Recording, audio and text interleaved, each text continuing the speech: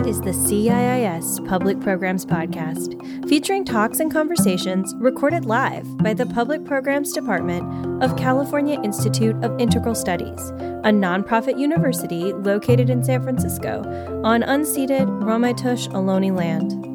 In this episode, author and CIIS professor Craig Chalquist is joined by ecotherapist Linda Buzzell for an inspiring conversation about tackling our climate anxiety by cultivating eco-resilience.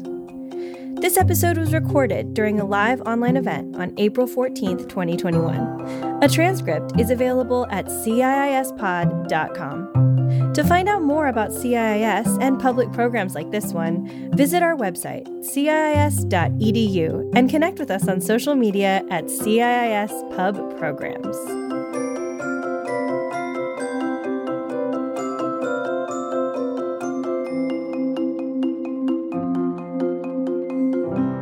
Hi, Craig. It's great to see you. You too, Linda. Thanks for being here for this. Oh, happy to do that. And we're really looking forward to this discussion. I thought maybe we could start by dealing with the first part of our topic, which is eco-anxiety. What does that involve? I mean, we hear about climate trauma, eco-despair, all these different words for it, but what is it that we're really facing? Yeah, great question. As you know, that term is kind of popular right now as a buzz term. You and I get asked about that, news media and other people online, you know. And what's usually meant by it is it's framed as anxiety. I disagree that it is, but you know, you watch the news, let's say, and you see that the numbers are horrible in terms of what's happening to the planet ecologically, or images of melting ice caps and stuff like that. And so people freak out about it, and they're understandably upset. And the reason I don't like the term eco-anxiety is that, for one thing, I don't think it's anxiety anything. I think it's rational fear. There's quite a lot of people at this point who are directly impacted by climate change. And it's not just people watching the TV. There are mass movements all over the planet, and also people getting hit who can't afford to move. They're getting hit the hardest. So for them, it's not an issue of anxiety at all. It's survival. So that's one reason I don't like that term. Another is that it kind of makes it sound as though it's curable. What's the pill for eco-anxiety, right? What's the treatment plan and all that? And the comparison that I've used in the past is if suddenly the news announced that an asteroid was headed directly toward our planet, it was going to kill most of us, nobody would be talking about how do you cure astro-anxiety. We'd be doing something, right? Exactly. And I think that's part of, coming to grips with it, and actually not only facing it up to it in a realistic way, but finding ways to sustain oneself and help other people too. I think that's the key, isn't it? To somehow not get stuck in this, which seems like a lot of people are really, worried about getting stuck. And even therapists talk about the doom and gloom. It's making people depressed. It's making people anxious, maybe even making people suicidal. What are the steps that we can begin to take as we take in all of what's going on? We don't deny any of it, but then we don't want to get sort of bogged down in it to the point where we can't enjoy our lives. We can't make a difference. Yeah. As we both know from our psychological work, there's this marvelous thing known as mechanisms of defense. And when something is emotionally intolerable, we tune it out. That's pretty much human nature to do it. And if people are bombarded by depressing statistics or horrible facts, then oftentimes what they'll do, especially if they're not in immediate danger, is they will tune it out, or it'll just bounce off their defenses some other way. They'll distract themselves or what have you.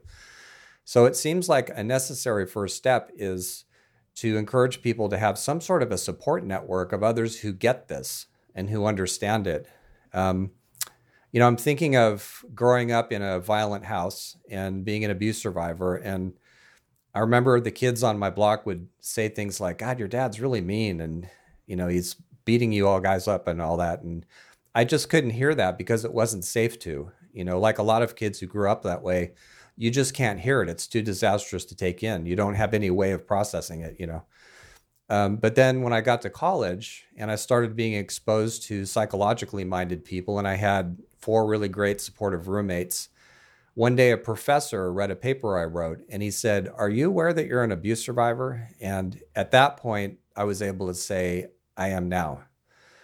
So what that taught me, and also lots of work with people, not just abuse survivors, but people going through other kinds of trauma, is that oftentimes defenses will prevent us from really coming to grips with what's happening unless there's a container already in place of some kind, some sort of support network that we can lean on and help each other through this. And I think that's where we have to start in some ways, not with just the news, although we need to be aware of it.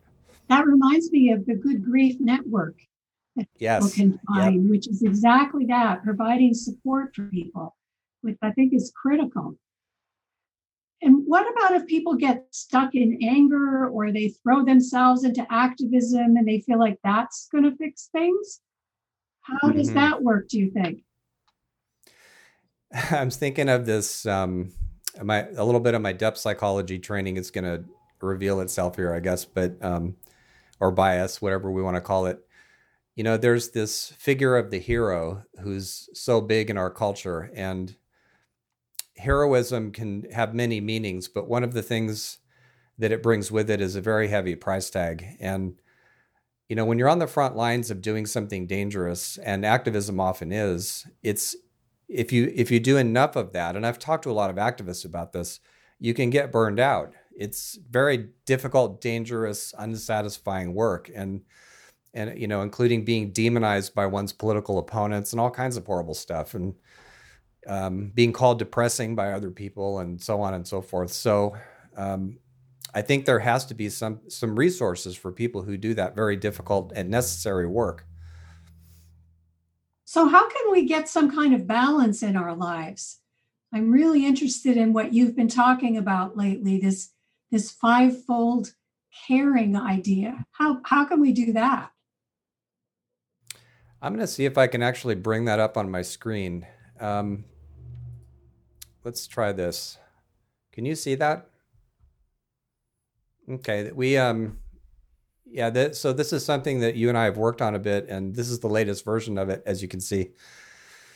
And so the way I hold this is that it comes from a place of caring, a paradigm of caring, which is another way of saying relationality, that in order to get through these kinds of global scale catastrophes, caring has to be absolutely central. We have to support each other through it, because the heroic posture of the lone change maker who rides into town and does various things and rides out again is done. That's never going to help us with all this. So if we switch to a paradigm of caring that's inspired by a number of things, the activism of people like Rebecca Solnit, the work of permaculture ethics, and I'm thinking of Carol Gilligan's Coming to Voice, and her talking about caring in a psychological context.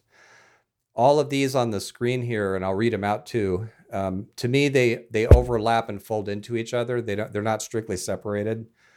So what I do for myself when I'm feeling especially overwhelmed by the demands of life in a pandemic and climate change world is I go through this and I ask myself, first of all, how am I caring for myself? Am I looking after my physical health, my mental health? Do I have enough contact with the natural world? The book you and I put together has all sorts of things about that, about how healthy that is. Am I getting enough emotional support? And then care of others. Am I looking out for people who can't look out for themselves? Am I a good ally to people who need it?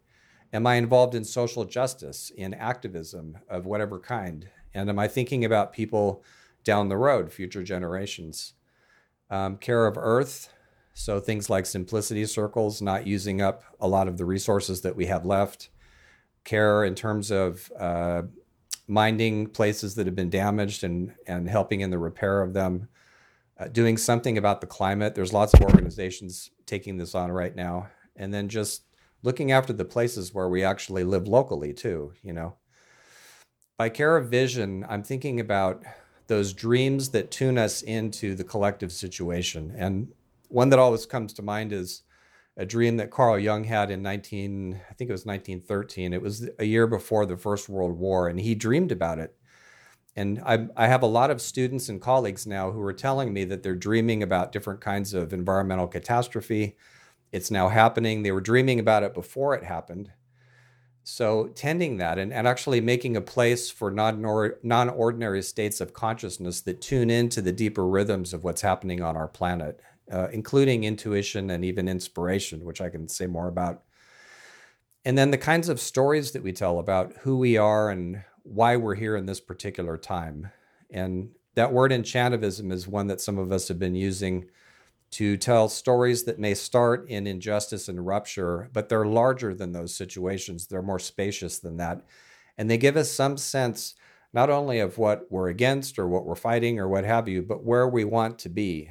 What sort of communities do we want to live in? What would we be delighted by? What can we imagine and dream together, So I think that's a quick way of going down that whole list of fivefold caring that we've written about and talked about. Well, what I love is the whole idea of including dreams and enchanttivism, imagination, visioning. To me, that seems like what's been missing from the whole conversation about how we should be dealing with things like eco-fear, eco-anxiety, because maybe you can help us explain to us more why we actually need the imagination, how that's going to help us stay balanced as conditions get worse, as more trauma happens, bigger challenges. Why is it that we need those two pieces so much? Mm-hmm. Yeah, I think of imagination as something foundational to consciousness, foundational to relationships, to how we live every day. When we think about it, everything that we do that's of worth, and even a lot of things that we do that aren't perhaps, begin as a fantasy. They begin as some imagining. And I just don't see how we can move into the kinds of just and equitable and sustainable and diverse cultures that we want to live in unless we can imagine them first. Like you, I follow news and social media, and I'm an Instagram, and I see a lot of very accurate statements by all kinds of people, including activists, about exactly what's wrong, what the injustices are. And we need that news. I don't want to be heard as saying we don't. We absolutely have to know what's going on and not be in denial about it. But that to me is only half the picture. What does it look like when things work? What does it look like when we get together and talk about, well, what do our dreams tell us? Not just night dreams, but dream in the sense of aspiration. There's an actor named Sonequa Martin Green who was interviewed by CBS. She's the lead character in a show called Star Trek Discovery that's now entering its third season. And they were asking her, it was long enough ago that I don't remember exactly the words, but it was something like, why did you decide to accept this character in this show? It's kind of different from what you've done before. And she had the most interesting response. She said, I think that if you can imagine utopic possibilities, then that actually takes a step toward making them happen. And I like that way of thinking about it. And so if we can start with stories about that, and there's lots of them. There's anecdotes. There are, it appears in fiction. There's a whole genre called Afrofuturism that basically says, if Black people were front and center in all this, what would that look like? And it's producing fantastic stuff. There's a Wakanda lab online that is actually geared toward taking the Black Panther movie images and values and worldview and showing activists why this kind of thinking matters, this kind of imagining, So there's really good stuff happening with all that. Yeah, it seems like climate scientists themselves and then journalists have just been bombarding us with daily facts in the news. And there seems to be no awareness that that's sort of very one-dimensional. It's not hitting the human heart where it needs to. Yeah. In a way, it's a novel situation in the sense of being a planetary crisis. There's people who have dealt with, if we want to call it eco-anxiety, who've dealt with it forever. I mean, ever since there was colonialism and imperialism and all the rest of it, conquest, that's their life, And it's not anxiety, it's rational fear, like I mentioned earlier. But I think the planetary scale of this is new. And some of the journalists and other people who are trying to make us aware of how dire things are, they, in their mind, I know they're trying to do us a service and to say, wake up, and this is really severe and we need to actually act. And I get that that's their motivation, But I think one of the things that we're all having to learn is that that's not enough to mobilize people, particularly when the crisis is so severe and on such a planetary scale. Yeah. Yeah, I think that's really important, because I think that's part of what's traumatizing people and then re-traumatizing. And you and I have written a little bit about this whole concept of the long emergency. This isn't like one traumatic event where we can sort of deal with it in a certain way. It's repetitive trauma, and it's even escalating trauma. And I think it actually is very dangerous that we could get caught up in that negative side of it without having this kind of balance that you're talking about. And one of the things that I know, we're writing something now that's going to be published through an anthology of Oxford University Press, where we're really talking about how the arts are also important and the humanities. Maybe you could speak a little bit about that. Why do we need all that when we're in this crisis? Yeah, I think that they've never been more important. The kind of psychology that puts on a white lab coat and says we have to have everything be evidence-based and measurable, it does tell us interesting things. It gives us interesting facts to play with, but it's built on a natural science model that only sees things from the outside. And in that model, it's actually subjectivity that's the enemy. It tries to eliminate subjectivity so we can be objective and measure how variables impact each other. And it's a really good model for studying externalities, the external parts of things. But it's a terrible model for trying to understand the human story. And that's where the methods and the inquiries of the humanities come in. That's where history and social justice and fiction and fantasy and novels and music and philosophy come in. Historical studies showing us where we've gone wrong before and what we can do about it, things like that. And there's a whole set of inquiry tools from the humanities that are just as rigorous as those of physical science. They're just used differently.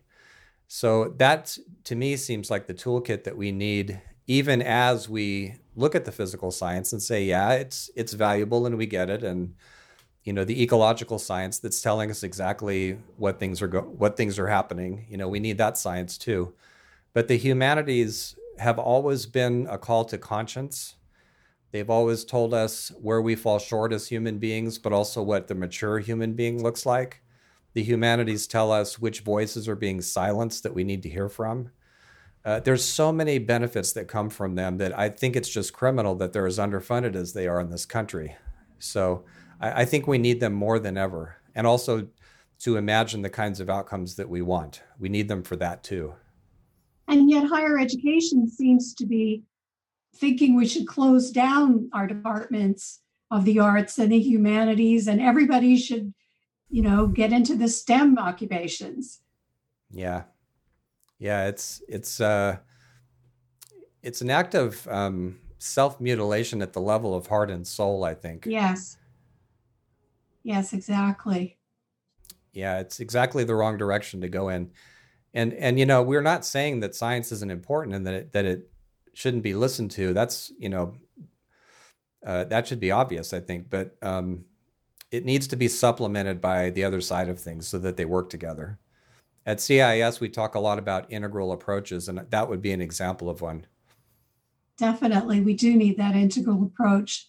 I find Joanna Macy's work really inspiring in this, that she's, of course, been dealing with the issue of how to deal with trauma ever since, I guess 56 years ago, dealing with, the fears of nuclear problems all the way up to the present. And I think that if we do nothing else, we have to get over this idea that we can just focus on it with one mode of knowing, and that's going to help us fix the situation. For one thing, it doesn't seem like a very joyful life to live. And whatever the outcome of all of these crises we're dealing with, we need to be able to enjoy life today and really revel in everything we do have, and not just be in fear of things that we are losing or might be losing. Yeah, we don't seem to realize that the technology that can cause so much destruction as well as good things, as well as relational things that are happening, including, I think, this event, it's many-sided. And so we tend to forget that technology created Chernobyl, which was one of the key triggering events for Joanna Macy, as she told me when I had lunch with her some years ago. So, technology creates terrible weapons. It creates industries that, if they're not regulated, are just ripping huge holes in the planet. I mean, there's all kinds of fallout from it, and literally as well as other ways, So, speaking of the humanities, as we were a minute ago, I often think of that book Frankenstein by Mary Shelley and how it came to be, as a telling of ghost stories in Geneva on a rainy night. And it was interesting because Percy Shelley, who she married eventually, they were a couple at that time, although they weren't married yet. And as part of this ghost story thing, Mary Shelley she was frustrated because she couldn't think of a good ghost story. So she went to bed and had a dream about a monster leaning over the scientist who created it.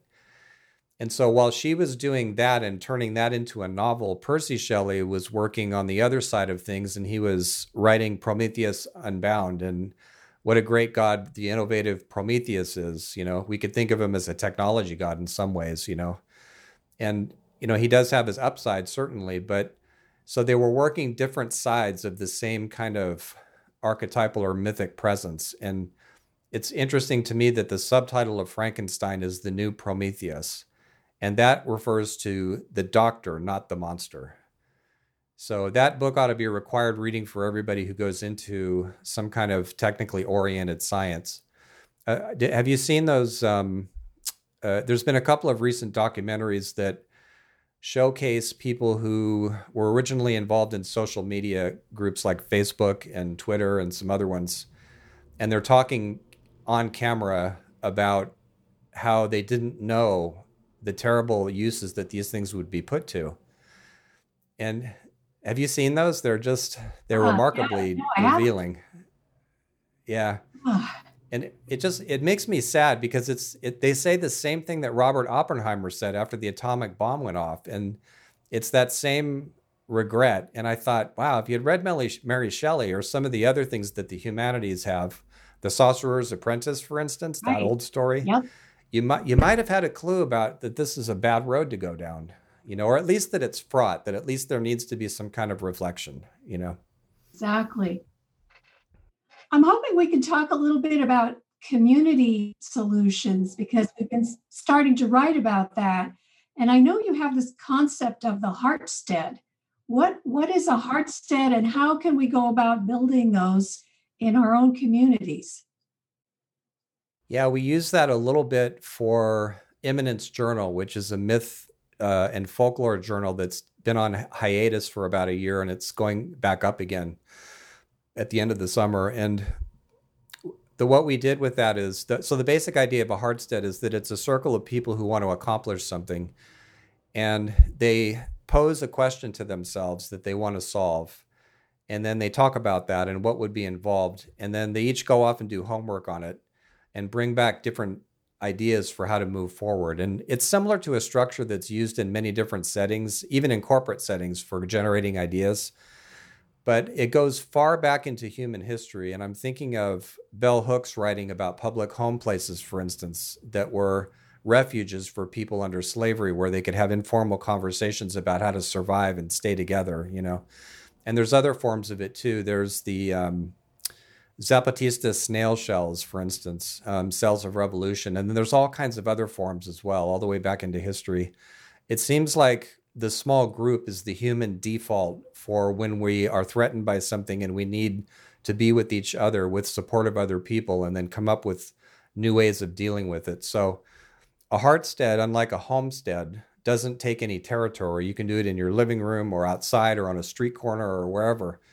And it's an ongoing group of people who have a problem to solve and want to know how to do it. And so there's different ways this can look, but the idea is for people to support each other and be creative and have a sense of the actual place where they are and try to move forward somehow.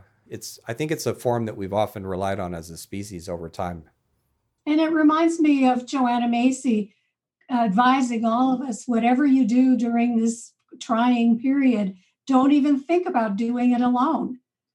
Oh, no. That's so wise. I mean, if there's anything that's actually dangerous and that could cause eco-anxiety or trauma, climate trauma, all of that to get worse, is if we somehow wall ourselves off from other people and from the rest of nature and think that, again, it's that heroic idea, isn't it? We could do this just by ourselves. It's heroic and maybe a bit Promethean. Prometheus is, for those that don't have a mythic education, he was a Titan, which is one of the older race of Greek gods. And he's famous for stealing fire from the heavens and bringing it to human beings. And so that was a good thing, obviously. But he was a bit of a rebel too. And there are other aspects of his story that could bear some reflection, including his impulsivity and recklessness. He was a bit of a trickster figure. And so it was actually Athena who taught him what we would now call technology and the technological skills. And that seems to be important. But this idea, whether you're coming from that psychology or from a straight up hero or heroine psychology, the idea that you can do it alone is, as you're saying, Linda, it's dangerous. It creates burnout. I've talked to activists and climate scientists and other people who are just pulling their hair out with frustration.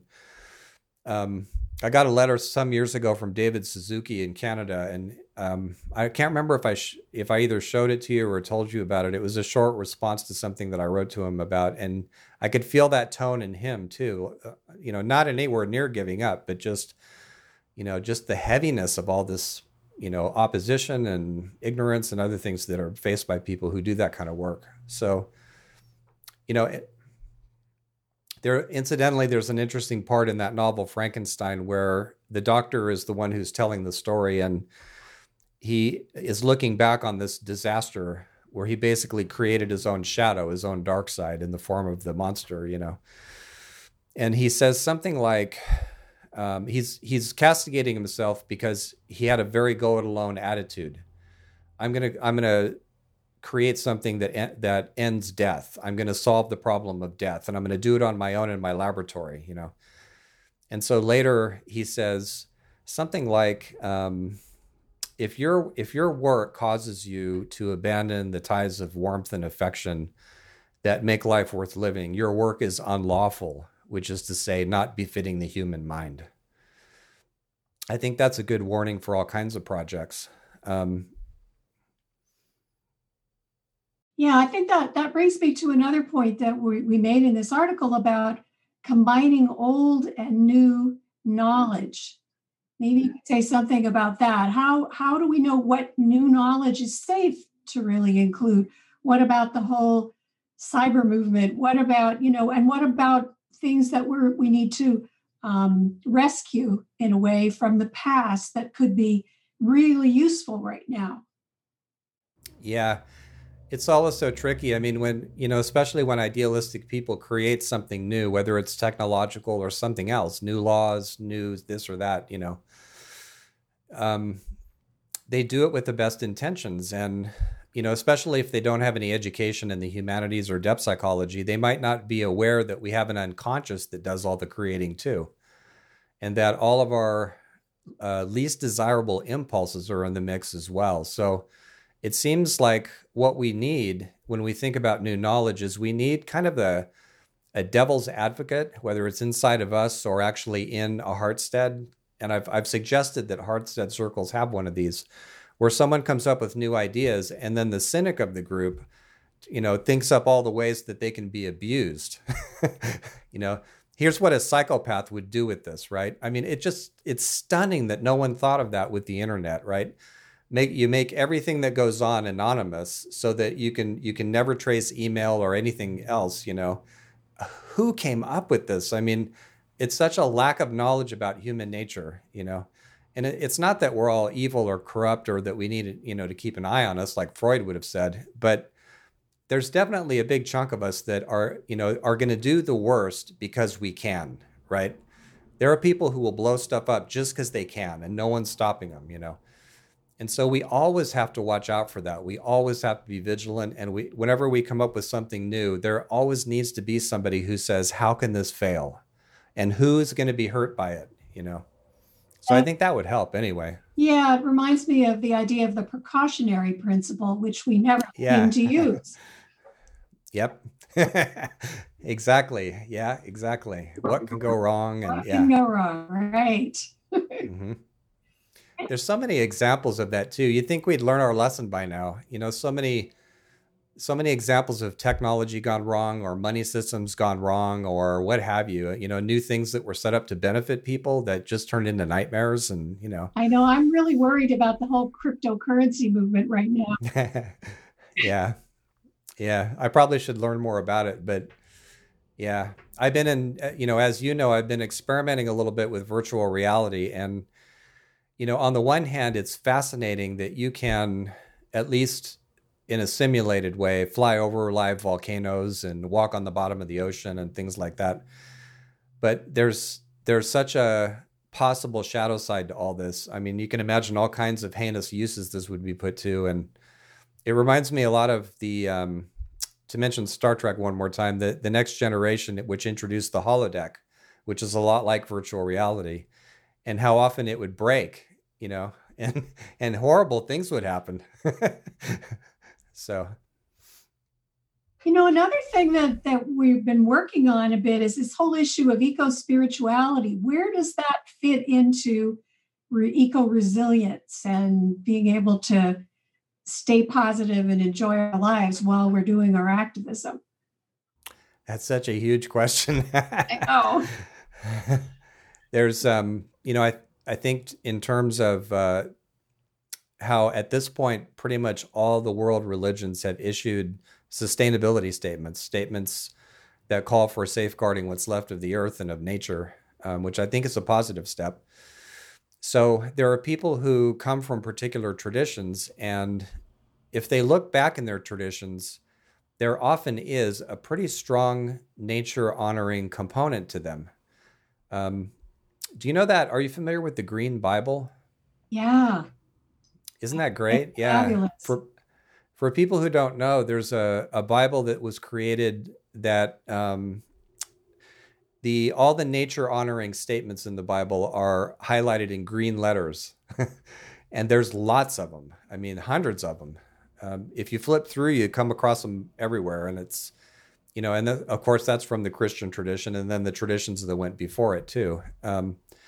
But I think in all the different religious traditions, there is that same nature honoring part of it if you look in the right place, So there's that. It's in Islam, it's in Judaism, it's in all these other ones, Buddhism, of course, and Taoism's an obvious example. But then there's the group of people who don't belong to a particular tradition. And, what do they need? And so I keep thinking about how in many different kinds of nature work, there's a sense that nature itself is sacred, that the divine voice speaks in it as well. I've recently been writing a book on Hermeticism, which comes from ancient Egypt. It actually comes straight out of Egyptian religion as it mixes with other cultural currents in Alexandria about 1st to 3rd centuries. And when you read the Corpus Hermeticum, which is one of the major philosophical collections of Hermeticism, there is such a reverence for earth and cosmos. And it has that feeling of awe. And there's even a part of the Corpus Hermeticum that says, imagine what you would see if you could actually sail over the earth and look at it that way, And I think, well, we've done that with Earthrise and with the overview effect that astronauts talk about. And, so talk about a book that was ahead of its time. Exactly. Yeah. One issue that I'm really concerned about is that we don't seem to be very committed to any particular place, at least those of us in sort of modern Western urban culture. We seem to just move around and never really land anywhere. is that an important part of being eco-resilient? Or can we just keep moving and moving and moving to the next place? Yeah, it's getting harder to move. Especially with climate change, right? It's getting harder to move. So for more and more of us, that's not going to be an option in the future, and that's something that we're going to have to face. But when I'm thinking of classes that I teach in terrapsychology, which is my version of a combination of ecopsychology, and depth psychology and some other things. And so we look at how places, for instance, speak to us, how they get into us, how they are mirrored in our own internal moods and thoughts and activities and things like that. And the voice of place is something that we don't take very seriously, and yet it shows up all the time in different ways. So it seems like if wherever you are, even if you are on the move, if you have some sense of who is there, and I'm thinking of our permaculture training, right, where you observe this as much as you can, the seasons of the land and the plants and the animals and the terrain and the geology and things like that, those get into you. Those start to matter to you. And I think we form an attachment that way too. I think that's right. And I think we also, it's really enriching to learn as much as you can about the history. And if you're a settler, the native cultures that really own this land. I mean, there's so much we can do that's really deep to reconnect with land wherever we are. But I just think it's become way too easy to just pick up and move. And that because of that lack of commitment, it feels like the plants here, the animals here, they don't get the attention, the trees, the land itself, that we just feel like, oh, well, if we get tired of you, we'll just move on.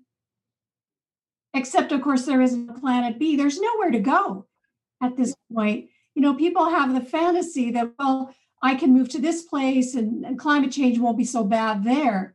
But I really don't believe there are many places, if any, left on the planet right now where you could say, oh, well, climate change and climate trauma is never going to touch you if you live on that place.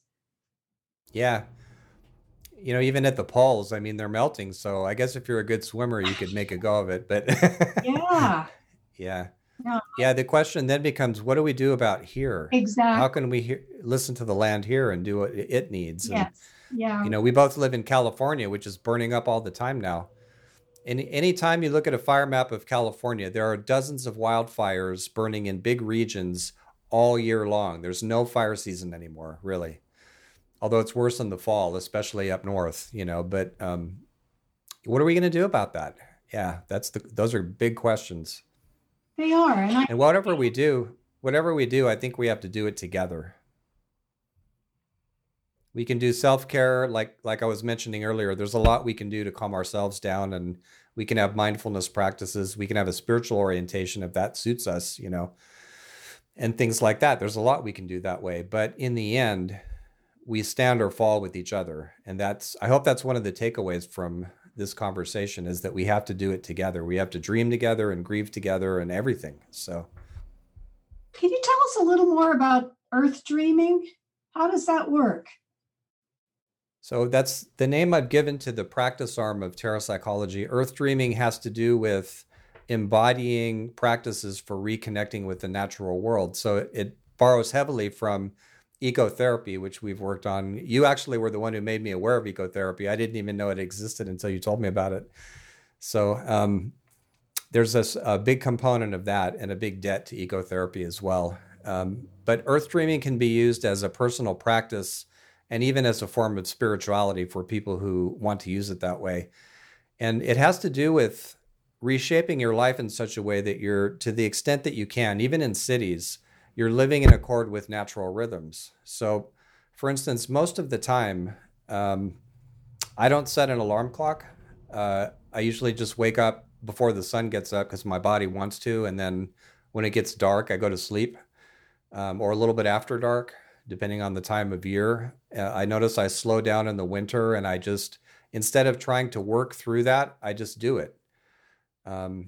Particularly around here in the Northern Hemisphere, around December and January, I just kind of slow down a little bit. I pay attention to how my schedule both fits and doesn't fit what's happening around me in the community I live in. I pay attention to the foods that grow well here and which ones can I eat and things like that. Who are the animals that are here? So Earth Dreaming is part of all of that. It's a way of deliberately living a bit closer to the natural world. And the great thing is it can be done to the degree that people feel comfortable. You don't actually have to go out in your backyard and camp if you don't want to, just doing it in steps. When it rains, paying attention to that, and where's it raining in me, and questions like that. So I like that. My favorite nature connection method is gardening. I just love that. Do you have some other ones that you really find very healing for you? Yeah, has so many. Let me think of a good one to talk about. There's one I like to do. I like to teach this one too when I'm teaching classes and workshops. It's a kind of relay race, but not really. What I ask people to do is we go outside somewhere and, a park or a beach, or it doesn't have to be somewhere that feels wild, but it can just be somewhere kind of scenic where there's animals and plants around.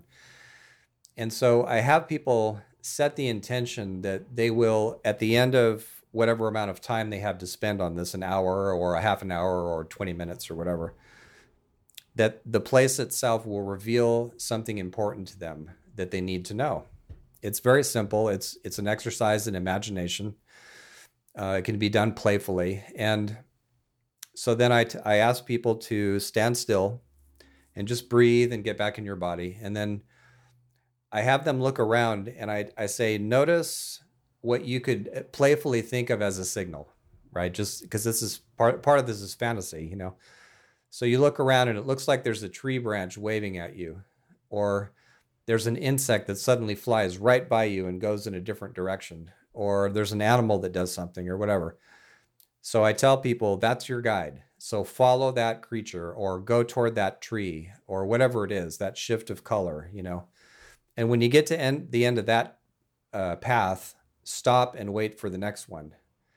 And the more time you can put into this, the better it works, although it can be done, 20 minutes or whatever.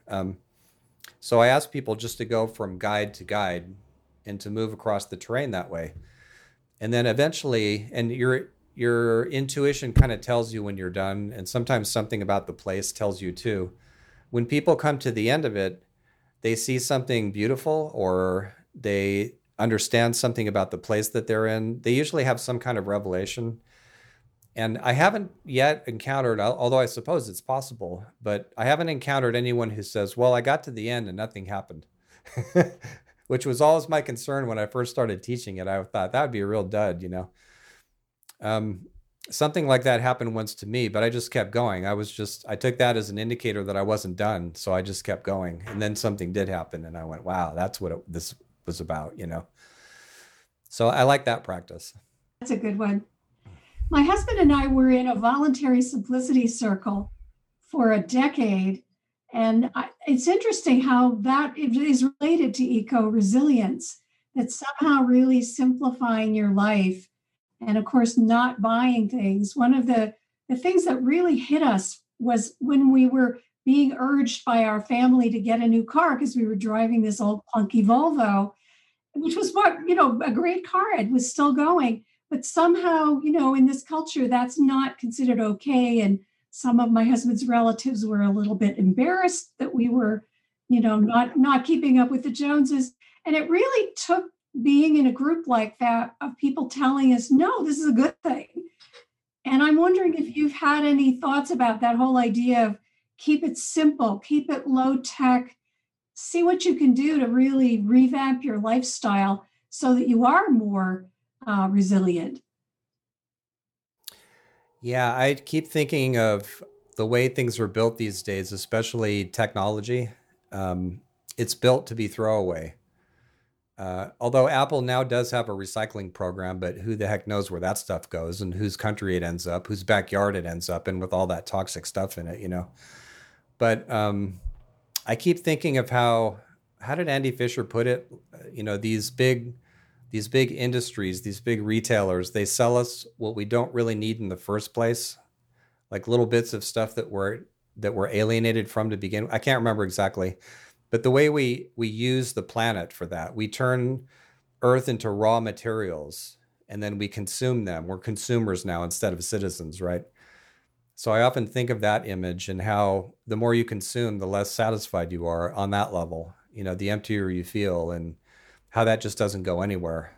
So the whole thing of, one particular form of this is brand loyalty.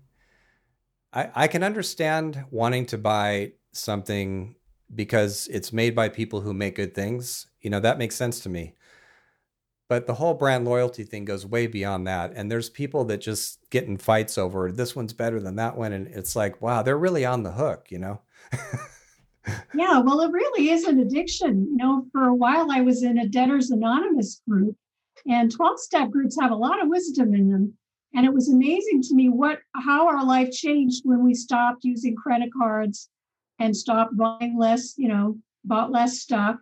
One of the bizarre things that happened was we actually had more money. Yeah. So we hadn't anticipated. And it really shifted how we felt. We had more money to give away, to share with other people, and more money to put away for ourselves as well. It was shocking how much money we actually spend on just stupid stuff that trashes the planet and actually impoverishes us. Yeah, absolutely. And what it does to us financially too, in addition to all that. Exactly, because, people who are so dependent on the next job and have no savings are who can be very easily manipulated and exploited in the workplace.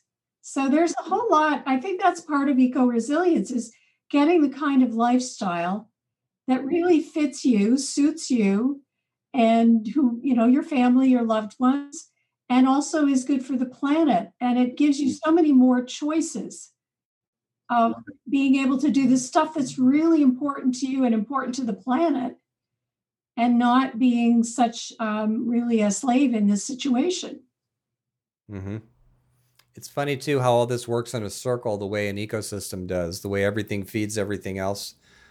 We sometimes have, especially in the environmental movement, they've split social justice from looking after forests, for instance. But if you're really thinking in the round the way nature does, that self-care and caring for other people and making sure everybody has enough and looking after the earth are all part of the same kind of thinking, the same kind of participatory worldview. That's right. Exactly. Another thing we started working on and writing about was this whole idea of trauma teams and preparing your community, and not just assuming that you're not going to need it. And, we discovered this the hard way in the midst of horrible wildfires. And suddenly, as an ecotherapist, I found myself as a first responder. I never thought I'd be a first responder on the front lines. But that's really where we all are going to find ourselves. And does our community have trauma teams ready?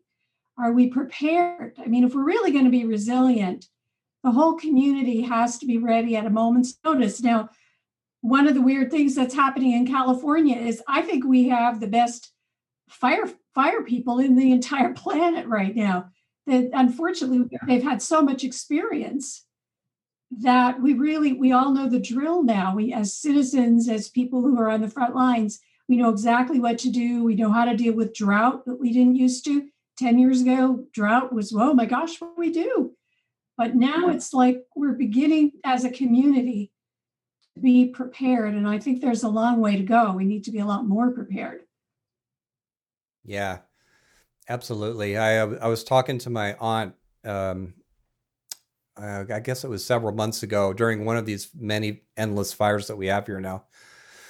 And she was a paramedic, a firefighter, and a forest ranger. And she's now retired. And she said, I'm really glad I'm not out there anymore because it's so much worse than it used to be. It's so much harder on firefighters and emergency personnel, And then you hear people talk too here in California about root causes and how preventing Native Californian fire regiments led up to this, and ignoring traditional technical knowledge. And, from the people who, I'm thinking of the chairman of the North Fork Mono tribe. I'm forgetting his name at the moment, but he went on camera to talk about this and how he used this beautiful image. He said, when we burn things, because California needs to burn, it needs to regenerate through fire. And we weren't just clearing things out, but we were creating a situation where we see through the forest so that it wouldn't get so bulked up, because our babies are carried in weaves that they can see the world through, and we see through the forest. And that's part of how we think tribally,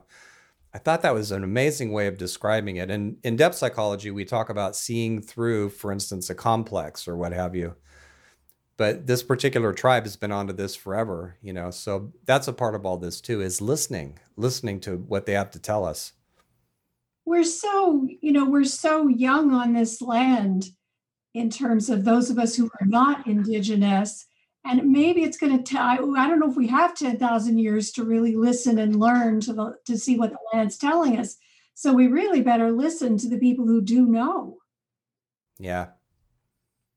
Yeah. And I think part of where storytelling comes in maybe is here, the original stories that we're told, the ones that are okay for us to repeat, because some of them aren't. They belong to the tribes they came from or the original people they derive from. But there are a lot of stories that freely circulate. And as you know, I teach folklore from a psychological perspective, but also from an ecological perspective. And there's a lot of old stories from around the world that have really good ecological knowledge embedded in them, where the kangaroos like to go and things like that. But in addition to that, they also have psychological attitudes about if you behave this way toward the natural world, good things happen. And if you ignore it, bad things happen. There's lots of stories like that. So let's come back around to music and the arts and dance and, being in circle together, making noise. I mean, what role does that have in real eco-resilience? We tend to think of those as entertainment or distraction or stress relief, and they can do that. But have you seen these remarkable videos of people who arrange dances all over the world, as a show of unity? There's something called the Great Green Wall that's now stretching across the middle of Africa. And it's on the ground, it looks like wildlife corridors, and it looks like regenerating soil and creating work opportunities for desperately poor people. So it's doing a lot of very tangible community good. But as part of that, there are festivals that are connected with it as well. So there's that whole side of us. I think that sometimes we learn through play, through playing with each other, and through music and dance and art and things like that. So, art not only being the barometer of the time and, of course, foreseeing things that are way down the road, plenty of examples of that. People have talked about that for a long time, but also as a form of participatory action. And one thing I'd like to see for Enchantivism is more of us doing performative work. Yeah. I was talking to the drama therapy people at my school at CIIS about that a little bit I think it was not last semester, the one before that, and they're onto this. So, and activists know that too. There's all kinds of activist art and weaving circles and dance and all kinds of things. Very necessary. Yeah, I'd like to mention food here too. The only reason our voluntary simplicity circle lasted 10 years is we did potlucks every 2 weeks. People came for the food. It was great. I mean, I think that's so traditional in any culture that to sort of cement relationships within your community, within your tribe, within your family, you have to gather together, cook together, eat together. Hopefully you've grown some food together. I mean, these are really important things for the human soul. Yeah.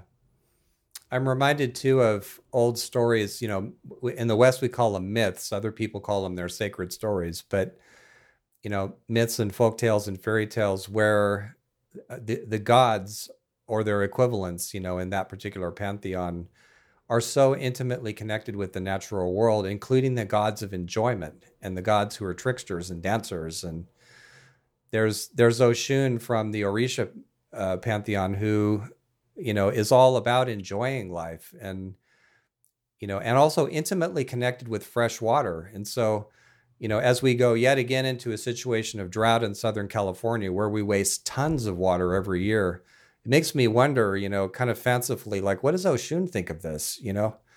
If I were putting myself in her place, what would I think of it? And, figures like that. But she's also connected with enjoying life. So, and Aphrodite from the Greek side of things, same thing. When she came up out of the water and walked on dry land, grass grew in her footsteps.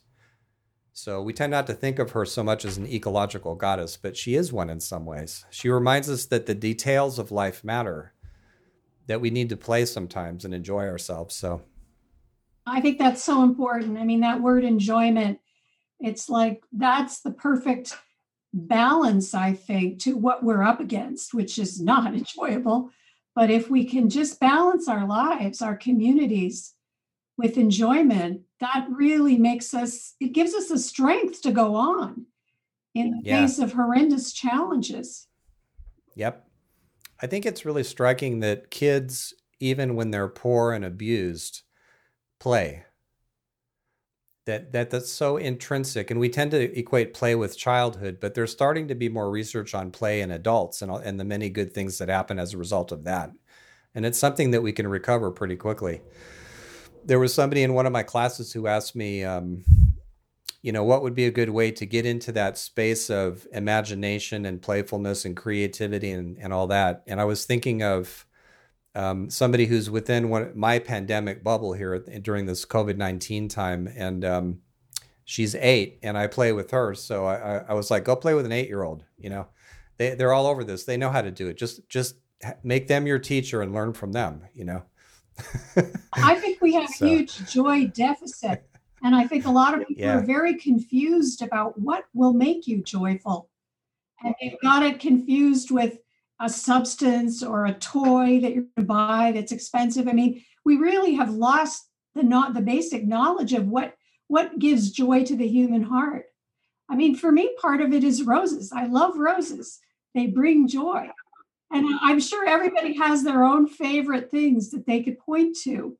But real joy is nothing like the kind of ephemeral things that pass for pleasure. It's much deeper than that.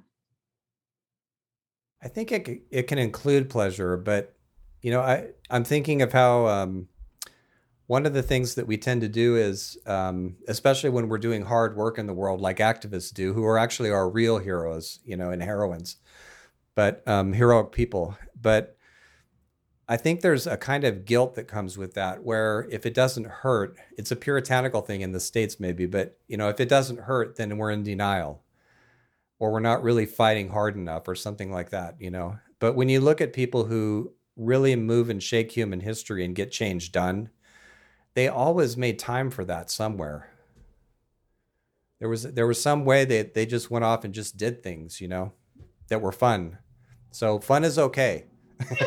Good. So I think what I'd like to do now is ask Craig, do you have some closing thoughts for us? A couple quick ones. One I want to be sure to do that I should have done at the beginning is to thank CIIS Public Programs for hosting this event and for the help that you gave us at the beginning too, especially, and also running this as we're going. So thank you for that.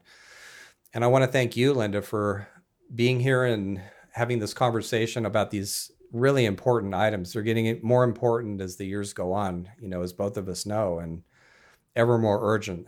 So thanks to you as well. And I think maybe a last thought would be, if you feel overwhelmed by eco-anxiety or whatever it is that we want to call it, maybe a place to start is to do some self-inquiry on what aspect of all of that really gets to you.